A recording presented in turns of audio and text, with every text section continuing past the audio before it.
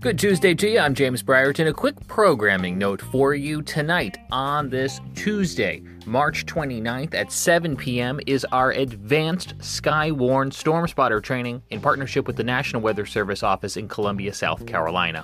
If you joined us earlier in the month for the basic class, well, this is part 2. It is virtual, it is free, and it is open to everyone. So, yes, if you missed the basic class but want to make the advanced class, you still can. We'll have links in the description of this audio update on how to register for that class beginning at 7 p.m. And then we're back this week with an all-new episode of the Carolina Weather Group, looking back at last week's severe weather in the Carolinas and the slight risk of seeing more storms on Thursday.